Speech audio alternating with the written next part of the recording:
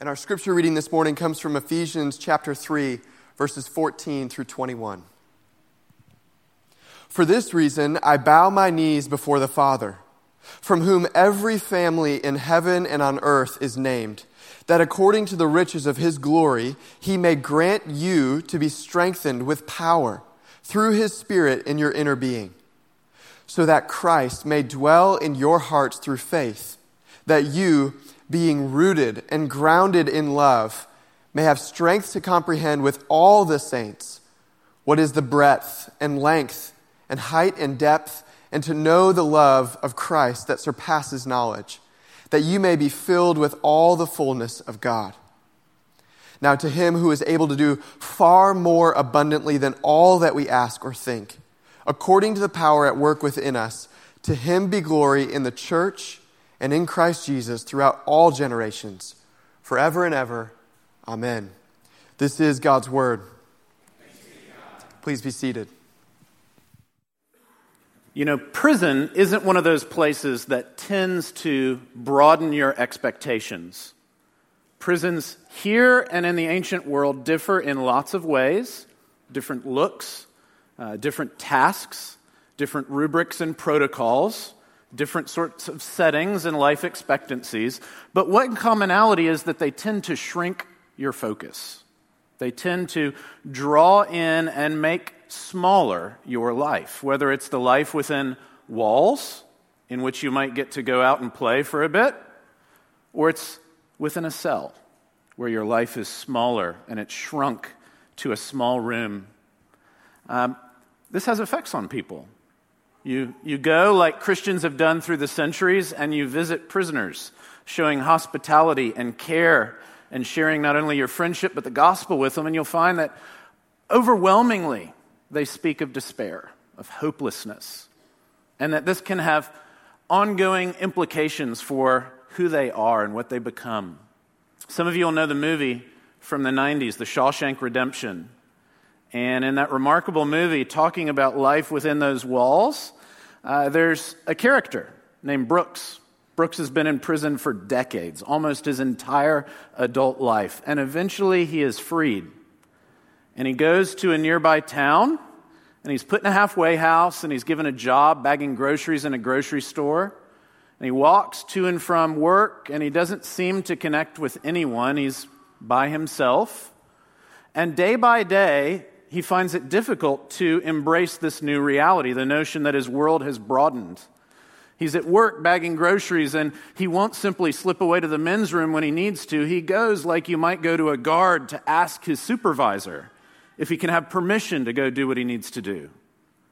And eventually you can see that this is overwhelming him, such that the final acts depicted of his life are that he etches in the wood frame up above his halfway house bedroom, "Brooks was here," and then he hangs himself. And of course, the viewer, as we're watching, the irony is that we're led to ask the question, was Brooks really there? He was let out of the walls of the prison, but had his heart, his imagination, had it so shrunk that he didn't really live and enjoy and experience freedom? Was he capable of that broader life? And word trickles back. And a number of his fellow inmates hear that he has killed himself. And one of them, Red, puts it this way. He says, "These walls are funny. First you hate them, then you get used to them. Enough time passes, you get so you depend on them. That's institutionalized. They send you here for life, and that's exactly what they take. The part that counts, anyway." It sounds better. Morgan Freeman saying it, not me. But you get the idea. Brooks and Red, who's still in, and one day perhaps to be paroled himself, are institutionalized. They have lived within those cloistered walls that have shrunk their world. And like so many men and women in prisons throughout the ages and around the globe, they can't seem to imagine something broader, something bigger, something different than the painful status quo.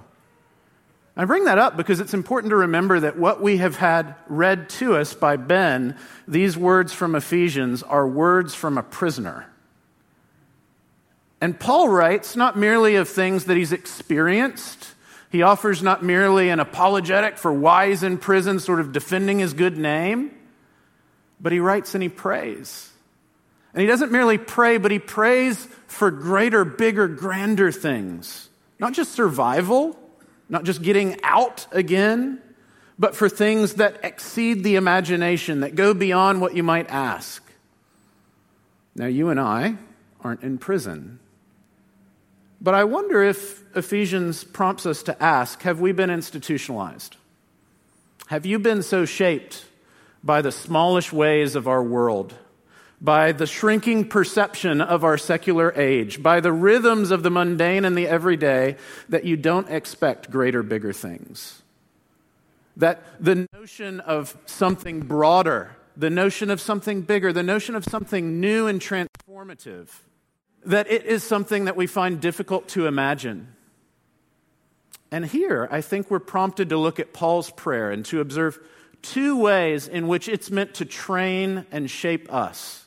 Paul asks, not just for himself, but for you, for me, for the Ephesians, for Christians everywhere, that we would have power for faith to know God's love. And then secondly, Paul goes on in this acclamation, this benediction, this sort of breakout word of praise that interrupts his letter, and he speaks of how God is more. God's love and glory are more than we might even imagine. And I think if we're those who've been institutionalized, if we're those whose expectations have been so shrunk, then perhaps patiently paying attention to what Paul prays here and what Paul the prisoner expects and hopes for you and for me, it might expand our vision too. So let's look first at his prayer that we would have power for faith to know God's love. Verses 16 to 19. As we read this, that according to the riches of God's glory, he may grant you to be strengthened with power through his Spirit in your inner being, so that Christ may dwell in your hearts through faith, that you, being rooted and grounded in love, may have strength to comprehend with all the saints what's the breadth and length and height and depth, and to know the love of Christ that surpasses knowledge, that you may be filled with all the fullness of God. Now, I have to tell you, the English somewhat sort of hides this from you. This is one of the most awkward sentences you will find in the entire Bible. It is somewhat stumbling in the way it says something and then repeats it yet again. And you can catch a bit of that in that you have these recurring statements, so that, or for the sake of that, that seem to stack on top of each other. Paul is asking that God, out of his glorious riches or abundance, is going to give you things. And he describes it in three different ways here. Three different things that God's richness will mean for you and me, he prays. The first we see there in verse 16. He's going to grant you to be strengthened with power through his Spirit in your inner being. He mentions this idea of the inner being, that you would be within you, inside of you, that you would be given strength or power by the Holy Spirit. And I think we ought to be alert to why this comes up here and why this precedes where we're about to go starting next week. You'll note that the series title as we explore Ephesians is In Light of More. How do we live in light of more than we might otherwise perceive? How do we live in a way that befits or is worthy of that? We'll see in Ephesians 4:1. And we'll see that chapters 4 through 6 describe the implications of that more, the nature of that breadth, of that freedom, of that excess that God wants to give his people. And so it's going to talk about relationships. It's going to talk about forgiveness. It's going to talk about your life financially and sexually and intellectually and morally. It's going to talk about how you fight a spiritual warfare. It's going to talk about all sorts of things. It will get all up in our business in all sorts of really concrete and specific ways.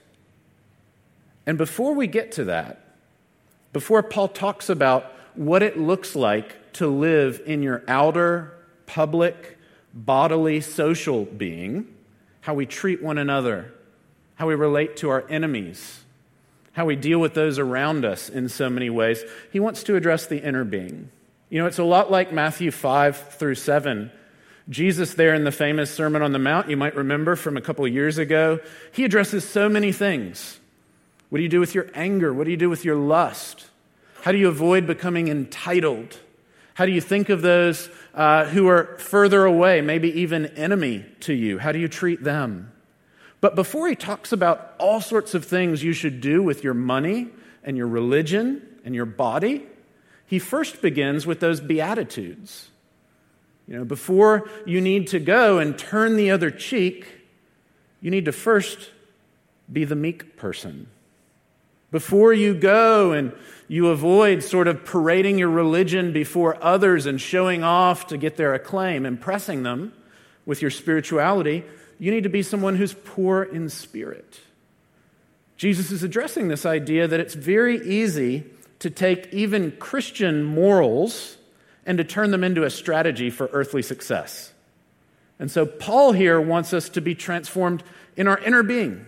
He wants to address the heart, the soul, who you actually are underneath everything that's visible. And he believes you need power. He believes you are weak. Remember, he's addressing Christians here. He doesn't believe you're dead. He doesn't believe that you are still in your transgressions and sins, that you're still under the power of the enemy, but he does believe that you are a human being. Just as you require nourishment, just as you needed breakfast this morning or that heavenly cup of coffee to get you going, so you need spiritual power so that your inner being can be sustained and strengthened for what's ahead. But what's ahead? The second thing we see here that he's praying, first of all, is that you would have this remarkable power, the strength from the Holy Spirit and no one else, no one lesser, that Christ may dwell in your hearts through faith. He's picking up on this idea from the end of chapter 2, where he talks about the Jews and the Gentiles, the one body of Christ, are a temple in the Lord. God dwells in us. You know, it's easy for those of us further along always to kind of look down at sort of elementary ways of talking about the Christian faith, like when children pray for Jesus to come into their hearts as if that's something that's immature. But we're reminded here that's so central to what Christianity is about, that God dwells in us, that He makes His home in us, that He's formed in us, that we are His temple. And here we're told He's our temple through faith. He dwells in us through faith. That the Christian life is marked by this centered, outside of ourselves character. What we might call eccentric. Not funky, not strange, but being centered outside of yourself. This notion of dependence or trust, that you place your good, you place your hope in another, in their power, not your own. Not your weakness, but God's strength. Not your faithfulness, but God's trustworthiness. We need strength. We need power from on high to willingly take our hands off the wheel, to trust that we can consistently turn to God even when it seems like the most foolish thing in the world. And we see that faith here, faith has a greater goal as well. There's a third thing he says, that you being rooted and grounded in love, that you might comprehend with all the saints what's the breadth and length and height and depth, and know the love of Christ that surpasses knowledge. He wants you to have power so that you can trust, and he wants you to trust so that you can come to know. He uses this word, comprehend, that you can get your hands around this love of Christ. And so the Christian, the one who has been born anew, who's given new life, still needs to know God's love more. And he describes this in this remarkable way, this image of space. He wants you to know the height and the length and the breadth and the depth, the width of it. He wants you to know the excess of it, the space in which it takes up. But then he so quickly goes on and he says something that almost sounds contradictory. He wants you not just to comprehend the scale of it, but he wants you to know the love of Christ that surpasses knowledge, that goes beyond any scale, that goes beyond something you might comprehend. He wants you to be so taken with the love of God that you realize that it will exceed whatever assumptions you might have, that it's beyond imagining. And he says this finally for the fourth point, into verse 19, that you may be filled with all the fullness of God. That you may actually be filled up with what makes God full, with what means God is blessed and whole and beautiful and joyful in and of himself. And isn't that the most startling thing for a dude in prison to say? He is stuck there. And he writes, and he doesn't gripe, and he doesn't even simply ask that he would get out or that he would survive, that he wouldn't get knifed the next day or abused by the jailer.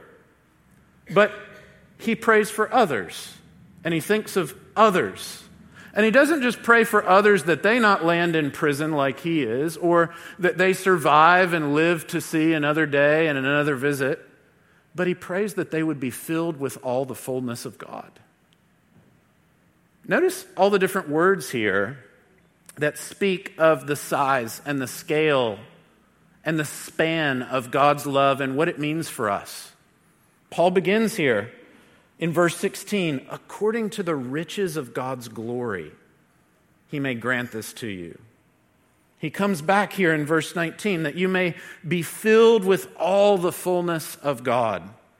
And then in verse 20, he talks about God doing abundantly that which we might not ask or imagine. Paul wants to see our hearts enlarged.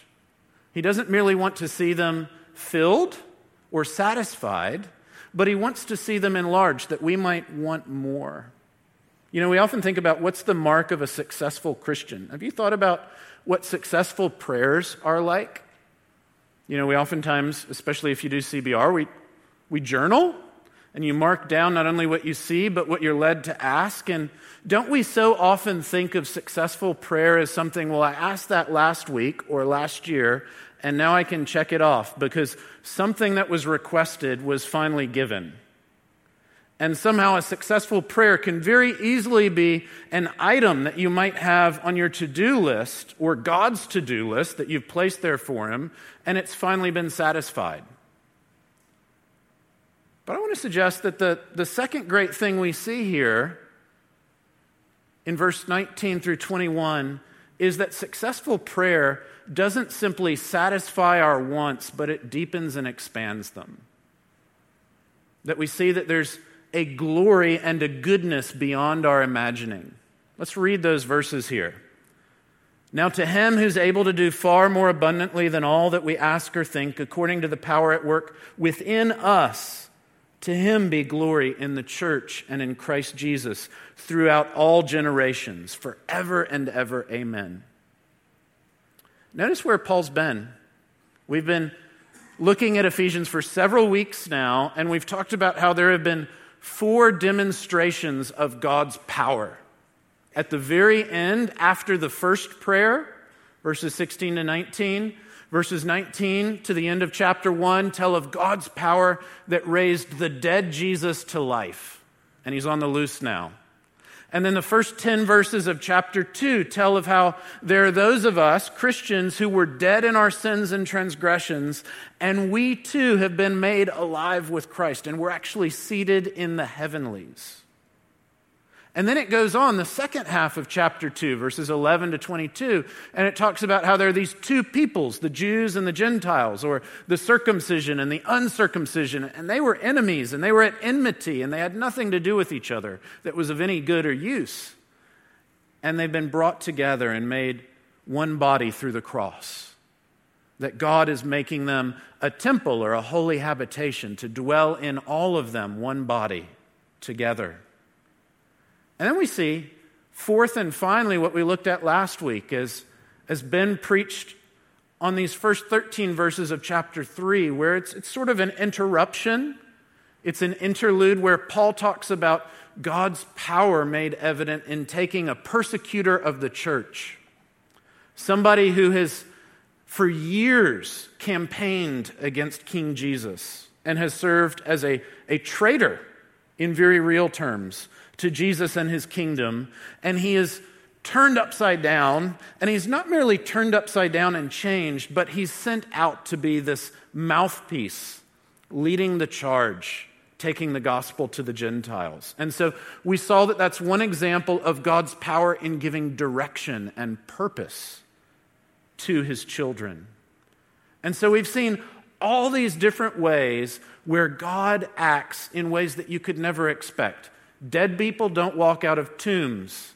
Dead sinners don't dwell in the heavens. Jews and Gentiles do not hang out at the same house parties. And persecutors are not apostles. And time again, Paul wants us to see that God's power brings life where none can be expected. Where we might have our imagination so institutionalized, so shrunk by our ordinary, simple experiences of the everyday. But if we can look at what he's been saying, we can see that time and again, grace interrupts. Time and again, resurrection intervenes. Time and again, God shows up in his power. And the takeaway from that isn't simply, that's really great. Those are wonderful stories, and we ought to simply pass them on again and again. No, notice where Paul concludes. He says, to him who's able to do far more abundantly than all that we ask or think. Far more abundantly than raising one person from the dead. Far more abundantly than raising us to spiritual life. Far more abundantly than stitching together one schismatic social reality. Far more abundantly than taking one person and giving them direction and vision for their life, putting them to use in the kingdom. Looking at those stories, seeing all the different works and wonders of God's gospel, we're supposed to have our imagination stirred. We're supposed to dare to imagine and to dream how life might be bigger. Life might be different. We're to have a discontent with the status quo. We're to have a discomfort with the shrunk and the small. We're to have a prayerful mentality like Paul himself, who bows his knees before his Father who's in heaven and takes that posture of humility. He's on his knees after all, but of grandiose boldness and confidence. We saw at the end of the passage last week that boldness and confidence to approach the throne are one of the greatest gifts of the gospel, that we can wander right up to our Heavenly Father and address him and ask boldly, confidently, not with entitlement, but with the name of son or daughter, with a right and an inheritance that we've heard about in Ephesians 1, that are ours by grace, that were purchased expensively by Jesus for you and for me. And here, in these verses, you see one example. What does bold, confident prayer look like?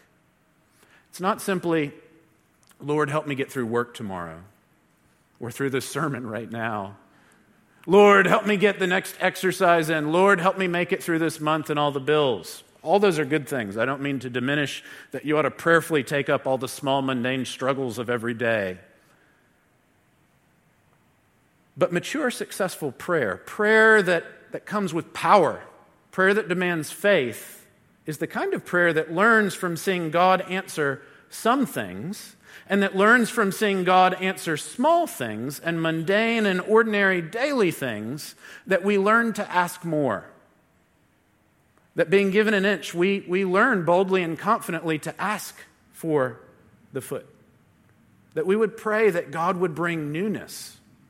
That we would pray that God would expand and broaden and deepen the kind of love that we know. He dares us.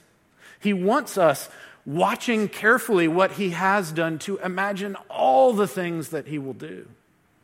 If you were reading with CBR yesterday, we read Psalm 136, and you may have noticed a little pattern where once or twice or 26 times it tells of something that God has done, and it gives a common refrain.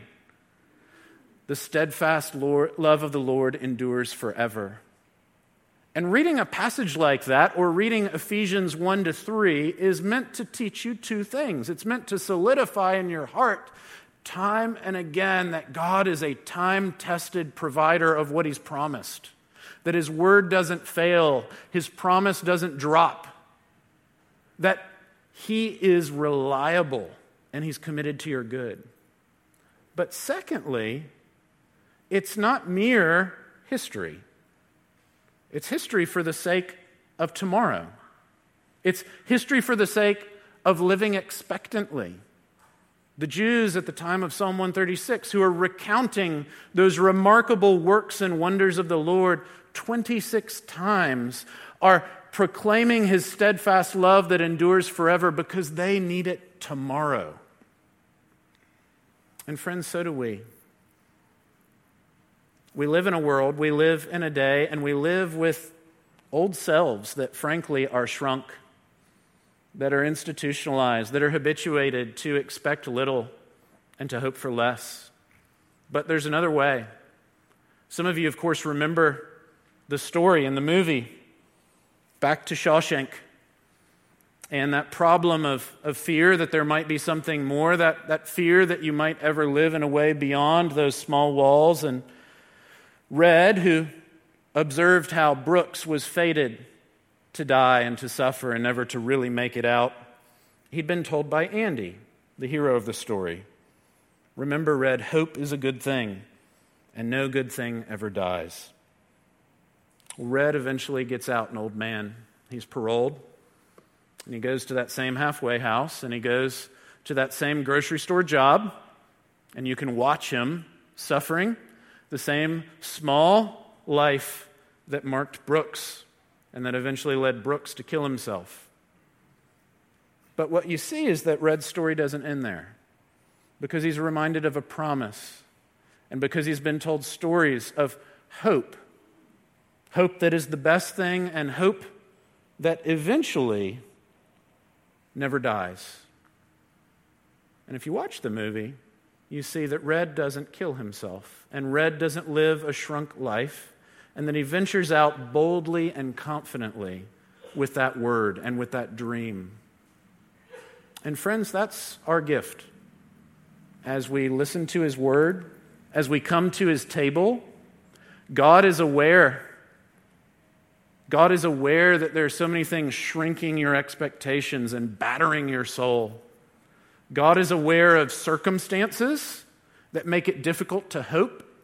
God is aware of character that frankly doesn't find it intuitive to dream big, but tends instead to revert to despair. God is aware.